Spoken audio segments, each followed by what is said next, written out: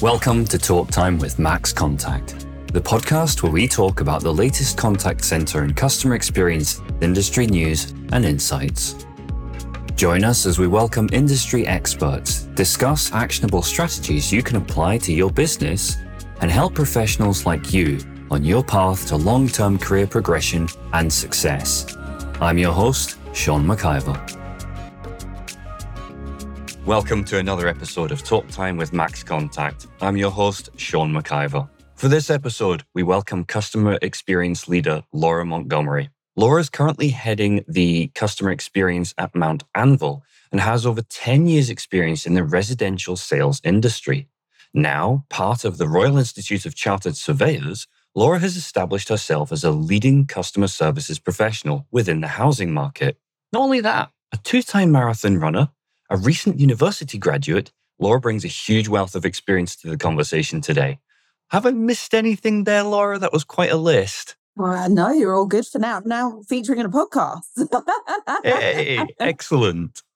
So let's start off with your journey into the world of customer services, how you found yourself specifically doing customer services and then ending up in the residential sales industry. Yeah, sure. Well, I mean, I think I've been kind to myself to say it was 10 years ago for Resi because I coughed to somebody the other day that is close to about 25 years of working with customers. So it's probably like most people, I think, started in retail straight out of school, did that. And then I was in retail for probably about 7 or 8 years, just working for high street brands, kind of worked out that there was a bit more to life than just plodding along. Went into the motor industry. That I worked for Audi, I worked for Mercedes, I worked for Honda, and Audi was a really good starter for 10 for getting in and really believing about customer service. You know, you have to be accredited as a service advisor. They really believe in training their staff.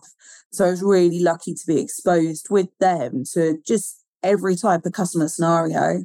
So I was there for about 7 or 8 years, learned an amazing amount about people, amazing amount about customers, you know, strategy, understanding what makes people tick. And then got introduced to the world of housing and construction and developing. Came from, I was so naive. I came from this tiny little Essex village where I'd never stepped foot on a train apart from like an adventure up to the city to suddenly coming up to London every single day and kind of changing where making homes for people and changing places that were car parks or industrial estates into people's homes and developments. But that kind of love for serving a decent customer service has been there for a really long time. I've known one of my customers for a really long time. He said, if you could deal with me, you can deal with anybody. And I think that's a pretty good credit. And kind of end up where I am now. Yeah, similar journey. There's both emotional purchases, cars and homes, the most emotional things people will ever buy and invest in. We need them. We need them every day. We want them to be all shiny and new. So yeah, it was kind of weird sidestep, but very, very similar ilk. So yeah, it's been really good. It's been fab. Seeing as you brought it up, I'm going to jump ahead and ask one of the questions I had lined up. Yeah, I'm going to sure. ask it now. So we're going to move around a little bit, but you've just talked buying a house, moving house, property in general, and to a lesser degree, buying a car, considered to be among kind of the most stressful life events people go through. It's clear that it's crucial for businesses to understand their customers' journey comprehensively end to end. Why is it so critical in the broader industry, do you think? I think there's a couple of things that kind of make it critical. There's a few trains of thought that you can go on down there. If you can knock out the best experience that a customer can have that makes them like a full brand advocate, we have to be able to understand how to do that. So seeing the touch points across that journey, getting where you perceive that somebody's really been told something and actually they haven't, we've totally missed the mark on it. You kind of got to keep going over and over and over that journey, making sure that you can really put yourselves in their shoes. Like, what does it look like from the other side of the fence? Does that translate how we think it does when you're just the average customer looking at new products or researching it or understanding what they might get out of us? So yeah, if we don't understand it, we can't see that we're meeting or exceeding our customers' needs. Or we won't get there on that. Mount Anvil, we are we like a bit of feedback. We really thrive on that. And actually, we kind of see stuff that doesn't go wrong, the stuff that goes wrong as a strength. So when we get it wrong, it's how we make it right. So by really understanding what our customer's journey looks like, it means that we can see the flaws and weaknesses in it. And actually we can pivot on it a bit quicker. We can change that thing that isn't quite right when you get to us or when you speak to one of our members of the team, whether it's sales or customer experience or customer service further down the line. So we can kind of swoop in and fix that by understanding the journey better. And then this isn't for every customer in facing industry, I think, but actually for us, it's a really big risk. We're selling properties from, I don't know, 400,000 up to £1 million. So if we don't understand our customer journey and we aren't supportive of that as a risk to our business, that's a big deal. If we've missed something with a customer that is risk dependent, that they will complete or they won't, that's us letting ourselves down. So if we don't understand that, if we do, it reduces the risk. If it doesn't, it steps up, and we don't need to do that. We want to understand it and know what they're seeing and what they're doing. Yeah, no, that makes perfect sense. Again, I'm going to unpack this a little bit further. Yeah, so let's take it as a two-parter. Let's take it back to basics for listeners. And can you just explain what you mean by the term customer journey? Yeah. So the customer journey for us, it's that end-to-end support. So how does it look when they start interacting with us as a brand and they start considering to buy with us? And how does that look at the end when, what's all the stuff in the middle? And then what does it look like at the end from a services and support outlet, from a customer service side? So when you're actually living in the property. So they're buying, they're investing in our product, but it is that end-to-end support system that we can give them as the developer that they're purchasing from to make sure that they get the most out of the process, of the house building process. Joining up those dots, we can often think it's quite easy. Like, majority of people have purchased a home, or at least considered purchasing a home, looking into a mortgage or researching the area that they might want to buy in, or even dreaming on Rightmove. But you still get that that's a process. It's stressful, right? It's stressful. It's not easy. Our journeys take a really long time. They can take up to 3 years. So our meaning of a journey isn't necessarily a simple transaction of choosing if we're going to get the new iPhone and working out if we can pay however much it is for it. Our customer journey is far greater than that. It's far longer. So we've got to join up those dots. We've got to make sure that that goes all the way through that full buying process, whether that's 6 weeks or 3 or 4 years. So it's an emotional roller coaster for them for all the right reasons, because they're with us, of course. Naturally, of course. Of course. Let me dig one layer further into that, because what you've just described in terms of a customer journey resonates with me. It's before they actually become a customer through to the beyond after that, creating that really resonating, resolving those bottlenecks and challenges. Having spoken to as many people as I have, one of the things that always occurs to me is, so for example, I work in a company that's a small to medium-sized business, and I see the inside out of that company. And it can be difficult to extract yourself from the depths of processes you know and understand, and generally business BAU. How do you do that and really stand in the customer's shoes and see things from their perspective? How do you do that? I'm a bit of a pain. That's how I do it.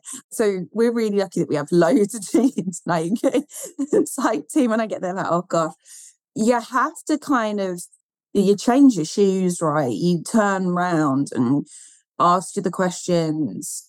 The customer feedback, and actually, what you would want as a product. Like when we go to our sites, when we're ramping up for completions to take place, you walk the journey and you kind of sidestep that you're not an employee anymore. You're looking at it from a different perspective. Like, how does that look? What is that? What's the first reaction that I have if I was the person that was investing here or purchasing with this developer? So you kind of have to turn yourself around a bit and go, why does that look like that? What's that journey down from the station like? Is it safe? Do I feel safe standing here at 5 o'clock in the evening? The lights coming on, how easy is it for me to get into my home? And then really push that back on the site team or back on the dev team to say, just to think for a second. So it's really stepping back, kind of the benefit of being in the industry for 10 years and kind of working your way around London, which I'm crazy proud of, standing back and looking at developments that you know what the apartment on the 8th floor looks like. It is that you have to stop and go, how would I feel if I was buying here? How would I feel if this was me? And kind of disconnect a second from your business brain and just put your gut feel into, how am I reacting to this? What does it look like? How am I perceiving this? And it's not 100% foolproof. I can tell you that much for nothing. But it's, yeah, you make yourself the customer for a minute, that's for sure.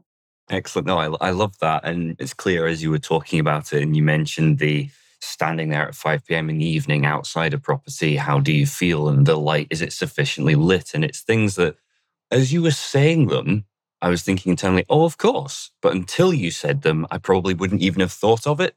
And it's those surrounding bits that are so easy to miss. I think that's a prime example of why you need to, if you can, that's why you have to stand in the customer's shoes. Yeah, 100%. It's not all about, our journeys are two-tone, right? Our journeys are the service that we deliver, but actually they're the customer journeys that they have once they're in their homes and in their properties. And what does that look like? That's not just front door in.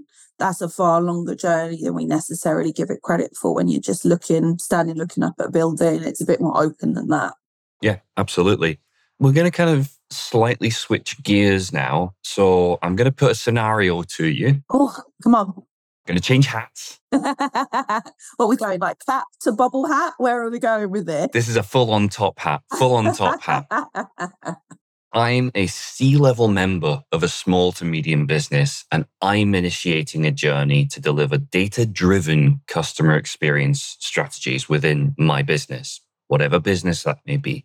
What would you say are some of the most common pitfalls or misconceptions that you would warn me about on a kind of a one-to-one basis if we were having a conversation over a glass of wine in a bar somewhere? What, do you want to use data? You want to kind of start punching it into the business? Yeah.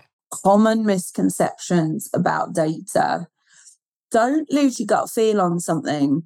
Data is amazing, right? You can go in on it. You can get some amazing statistics from it. You can use it to build a business. You can use it to eliminate something from what you're doing in any customer journey or any point in a business. But sometimes the fact versus the gut feel, your intuition is there for a reason. And I think it's to not get lost in the data. And especially when it comes to customers, if that gut instinct is there's something that's holding me back from following that data path, talk about it and work out why first, because there's a chance you'll find that reason out quite quickly because your gut's telling you that. So I would never have professed, if you'd spoken to me even 5 or 6 years ago, I'd never have professed to loving data quite as much as I do now. But time before data, without data, we would have trusted that instinct in a different way. And I think that's probably the biggest piece of advice that I would give is follow it. But if there's something that makes you stop and double check it, there's a reason why. That's amazing. I wonder, and we haven't kind of planned for this, so I appreciate this is out of nowhere. Can you give me, so the world you work in is very kind of specifically around the data and what it's informing you and aligning that with those instincts. Can you give me a walkthrough of a kind of a real world example or something along those lines where customer data has led to some kind of actionable change and improvement in the service or delivery of that service? Yeah, qualities. And I've worked with sort of 3 or 4 businesses over the time in this industry. And actually the analogy goes back to the car, right? When you pick up your new car, you really expect it to be perfect, and actually to a certain extent, even with a secondhand car, it's new to you. Not as much with the first business that I worked in, but certainly the second one, we were handing over properties and they were to first time buyers. A lot of them were on the Help to Buy scheme. We were handing over properties where there was still a reasonable amount of snagging or defects or items outstanding. So it wasn't like, I have a really cheesy line that it's like the Mary Poppins of apartments. It's practically perfect in every way, right? And we just weren't nailing that. We weren't getting to that level. And everybody understands there's a few bits, right? It's effectively, it's a man-made product. It could be a one-bed flat or it could be a three-bed home. So most people were on the side of understanding, but also on the Instagram versus reality expectation. They were two different things. So we flipped and we looked at what was the quality that we were delivering, and we really dove in on what were the statistics that we were pulling out. Because I was like, I feel like if we're going to get the customers happy, they need to be seen as close to perfect as we can provide. And if it's not, have a reason as to why. Like if they were walking in and they were seeing that, I don't know, there was a scratch on the wall. Why was that scratch there? And how quick could we fix it for them? Pulled a load of the data, and actually it totally transferred that there was a direct correlation that when the quality was good and the scores were low on defects, to say it was 0 to 3, people were promoter of the business. If they were 5, 6, 7, 8, 10 items, they'd be passive or detractor. Flip that to here, exactly the same thing. When we looked at statistics, the correlation almost ran in sync. So we did a massive focus. We totally changed the way that we worked with build teams. We did an inspection before we would get the keys, hand it straight over to the customer. We stepped back. We now do a 10-minute check. We go in, we look through the eyes of the customer. What were they going to see? What do we know they might pick up on? And we saw it increase. We saw the defect numbers come down because the site teams understood why we were doing that process. They really believed in it because we were trying to get them to be better. Their KPIs, their statistics were like, oh, guys, this is going in the right way. And actually our customers were so much happy with us as a business because it's a funny thing. We sell across the world, but trust is a massive thing for us. It's a really big deal on how much our customers trust us. And when we kind of stopped and went, why don't they think that they would have trusted us 2 years ago? Well, if you see something that you think might be perfect and you're walking in, it is what's behind the walls. And we found that it unsteadied people. Like it really kind of made them wobble on, well, if it looks like this, what else is going to go wrong? So by trying to work through and eliminate that, actually, we just found that they were in general happier. They trusted us more. And actually, from a whole journey perspective, all the way even through the customer service, it was easier. It was just an easier shift. So yeah, that's a real world still being worked on, still trying to achieve and strive to be better example of, all matched up. That's amazing. One of the things that you touched on there that was really interesting was you talked about the build teams and their reactions and responses to this initiative. And I've heard of stories previously whereby in other businesses, in other industries, you've got a customer experience or customer journey or customer excellence team, and they kind of almost become this isolated pod. And they're just like, yes, we work on customer experience. There's a team that does that. But what you've just described is a bit different in terms of it brings people into the fold. Is that a challenging thing to quote unquote land? Because I could easily see that going wrong from a build team point of view. If you're kind of going, listen, guys, this is wrong and this is wrong and this is wrong and this is wrong, that could land differently. How did you get them to buy into that? It was interesting at the start, but I think I'm a real believer in there's no need to shout for one. You don't need to be crazy, over passionate about what you need to do. But I just went in and I was like, I think we can make both of our lives easier. You have metrics, we have customers to make happy. Your metrics will make our customers happy. And we are not here to make your lives harder. That is not the point of my team coming to work with you more closely.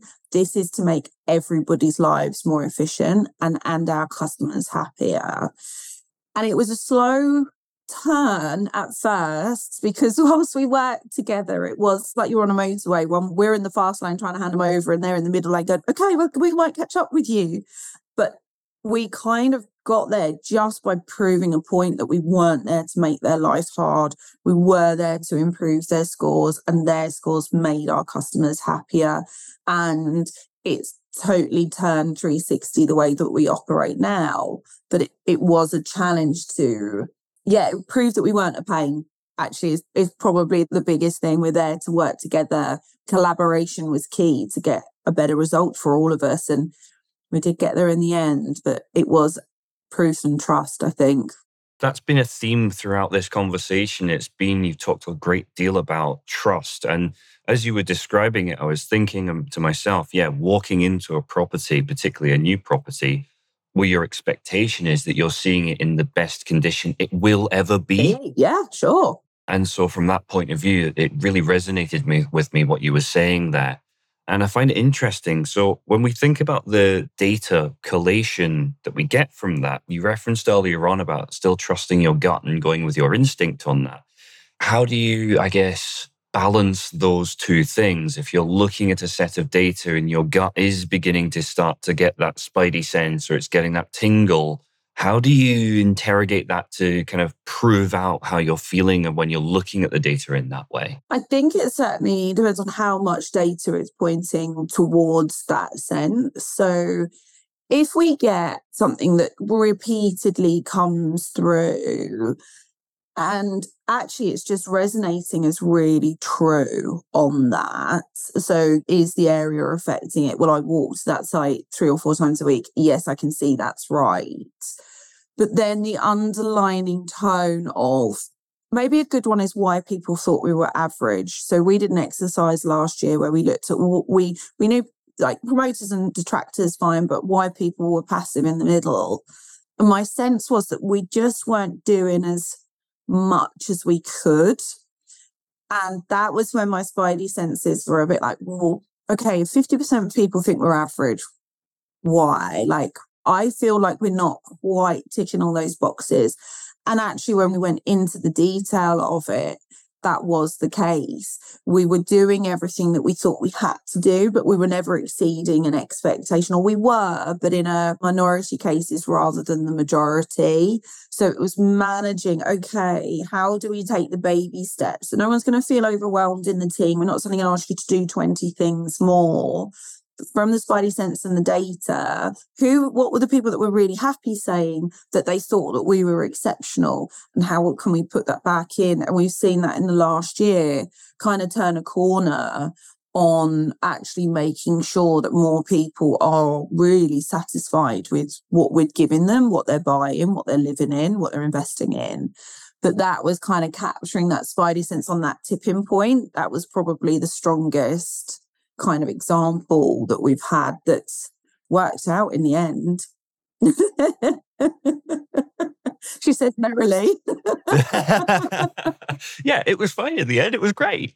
But no, I think it's a really valid point that oftentimes, and I'm going to sidetrack very briefly just to illustrate my point here. Yeah, go for it. But with the rise of artificial intelligence, ChatGPT, all of these new tools that are coming through, underlying all of that is this whole principle of, I think it's called hallucination, and the idea that you've got bias in the raw data. And if you're reading just the surface data and it doesn't feel right, actually, literally ask the question, elaborate on that, prove that for me. And that resonates for me. Yeah.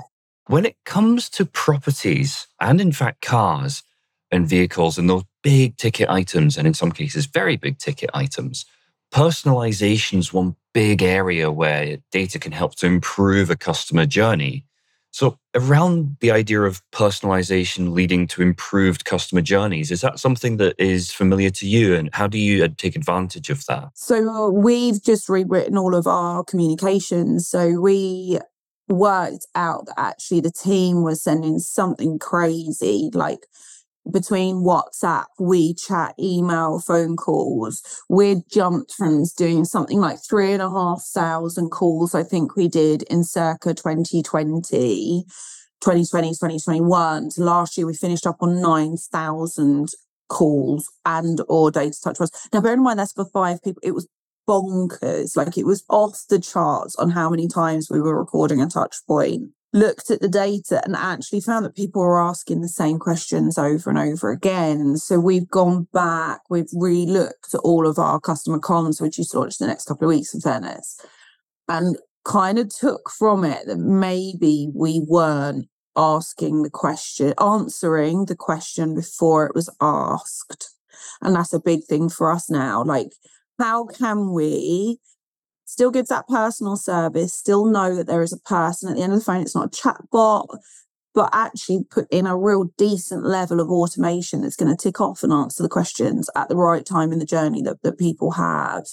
And yeah, we've got new things. We've got embedded PDFs. We've got active hyperlinks for sending out different type of updates. And that was the whole kind of circle piece, was what questions can we answer before people need them to build up that trust, make the team's lives a bit easier, and actually reinforce that we're going to support them 100%. But yeah, looking at customer comms, answering that question first, that was probably one of the things that we really pulled from the data and improving the comms. That's amazing. I'm going to completely change track again, because there's a couple of things I want to dig into about you specifically. Oh, careful. With your kind of experience and what you've brought to the conversation, I think it's really important to get some insights and a couple of other places. So yeah, cool. As someone who recently graduated from university, in broad terms, first off, congratulations. That's incredible. Cheers. How has that affected your approach and, I suppose, to paraphrase, your worldview of customer services? It's probably made it a bit more business-led, like, and not in a bad way of business-led, more in like evolving a strategy. I don't think I would have looked quite so long-term before. I think I would have very much looked at what's in this 6 months, what's in a quarter. Whereas now we're talking about, okay, what do we need in 24? So we've done these things. What are our key themes for next year? What is the business implication from a cost perspective? Like, what do we need to forecast out? Everyone's really aware that times are hard at the moment. What do we need from a staffing perspective? And actually it was business and law. So it was more around actually how customer service, we don't always get the biggest budget when we're kind of expected to fix things and make it wonderful on about 10p as far as I can work out sometimes. Thank goodness for faith in people. But it's very much, how long will it take us to turn? I always joke a bit that I think sometimes customer service, when you've got a problem, you know, the barge that got stuck in the Seine and it kind of got wedged. It's that, like, how can we know we've got a problem and we need to turn it around, but how quick can we turn that barge for us to be going in the right direction? And that's probably one of the biggest things that I've taken. Our strategy for how we achieve and succeed isn't a short-term fix. It's a long-term plan. And being agile in that is quite a big thing, I think. Yeah, kind of rolling through that. So yeah, I think strategy. Who knew? And again, I know that it was business and law, and I get that the angle of that is slightly different, but I think that does also apply and resonate with customer services and delivering excellent customer experiences and really delighting the customer. It's not a 5-minute fix. There is no silver bullet for the vast majority of businesses. It's got to be a collective endeavor that you undertake and you commit to, and you bring people into the fold on that journey. Yeah. I'm conscious of time. I have one final question for you. I get to say congratulations again. Talk to us about the work that led to you winning a gold award for customer services 2 years running, I believe. Yeah. Talk to us about what led to that. I mean, I don't want to kind of float my own boat, but we did it in my old work and this work. So it was for recommending a business, and we worked really, it goes back to that quality piece, right? So the question that kind of got us that award was, would you recommend us as a business to your friends or family? No one's going to recommend us if they walk in and it's like, what's going on here? And we worked on some really key areas. We worked on communications being super robust, amazing touch points, customers having absolute faith that we were always reachable, and then that quality piece in the background. So updated, or do you feel like you are hearing from us at the right times? You can contact us whenever you want. And actually, another of the one was, there's no stupid questions. We have media influence about the interest rates and the mortgage rates. That media blows it up and customers coming back. So it was really updated, really good information, really good quality product. And that led to us getting that return rate on people saying, yeah, we would recommend you as a business. And that was kind of where the gold awards are. I mean, my team aren't particularly chuffed with me now because I'm like, look, you've got to go for 100%. Like, I want them all. They're like, 100%. Yeah, guys, let's go. But isn't that the right place to be pushing? There's no feedback is bad feedback, right? There's always truth in criticism, however you perceive that. And it's digging down into the bones of what that criticism is. And if there's one person, they've had a very different journey compared to other people. But yeah, would I love every single one of our customers to believe in us and go, do you know what? That was the best. Yeah, absolutely. So yeah, the gold awards were determination and quality and talking to people. I love that. I think that's fantastic. And I really like that it was, from everything that we've said over the course of the last 30 or so minutes, everything that we've talked around, everything that we've unpacked, like, it's just so clear that it's an organization-wide endeavor. Oh, 100%. And that's so, it sounds kind of twee to say, but that's so rewarding to hear.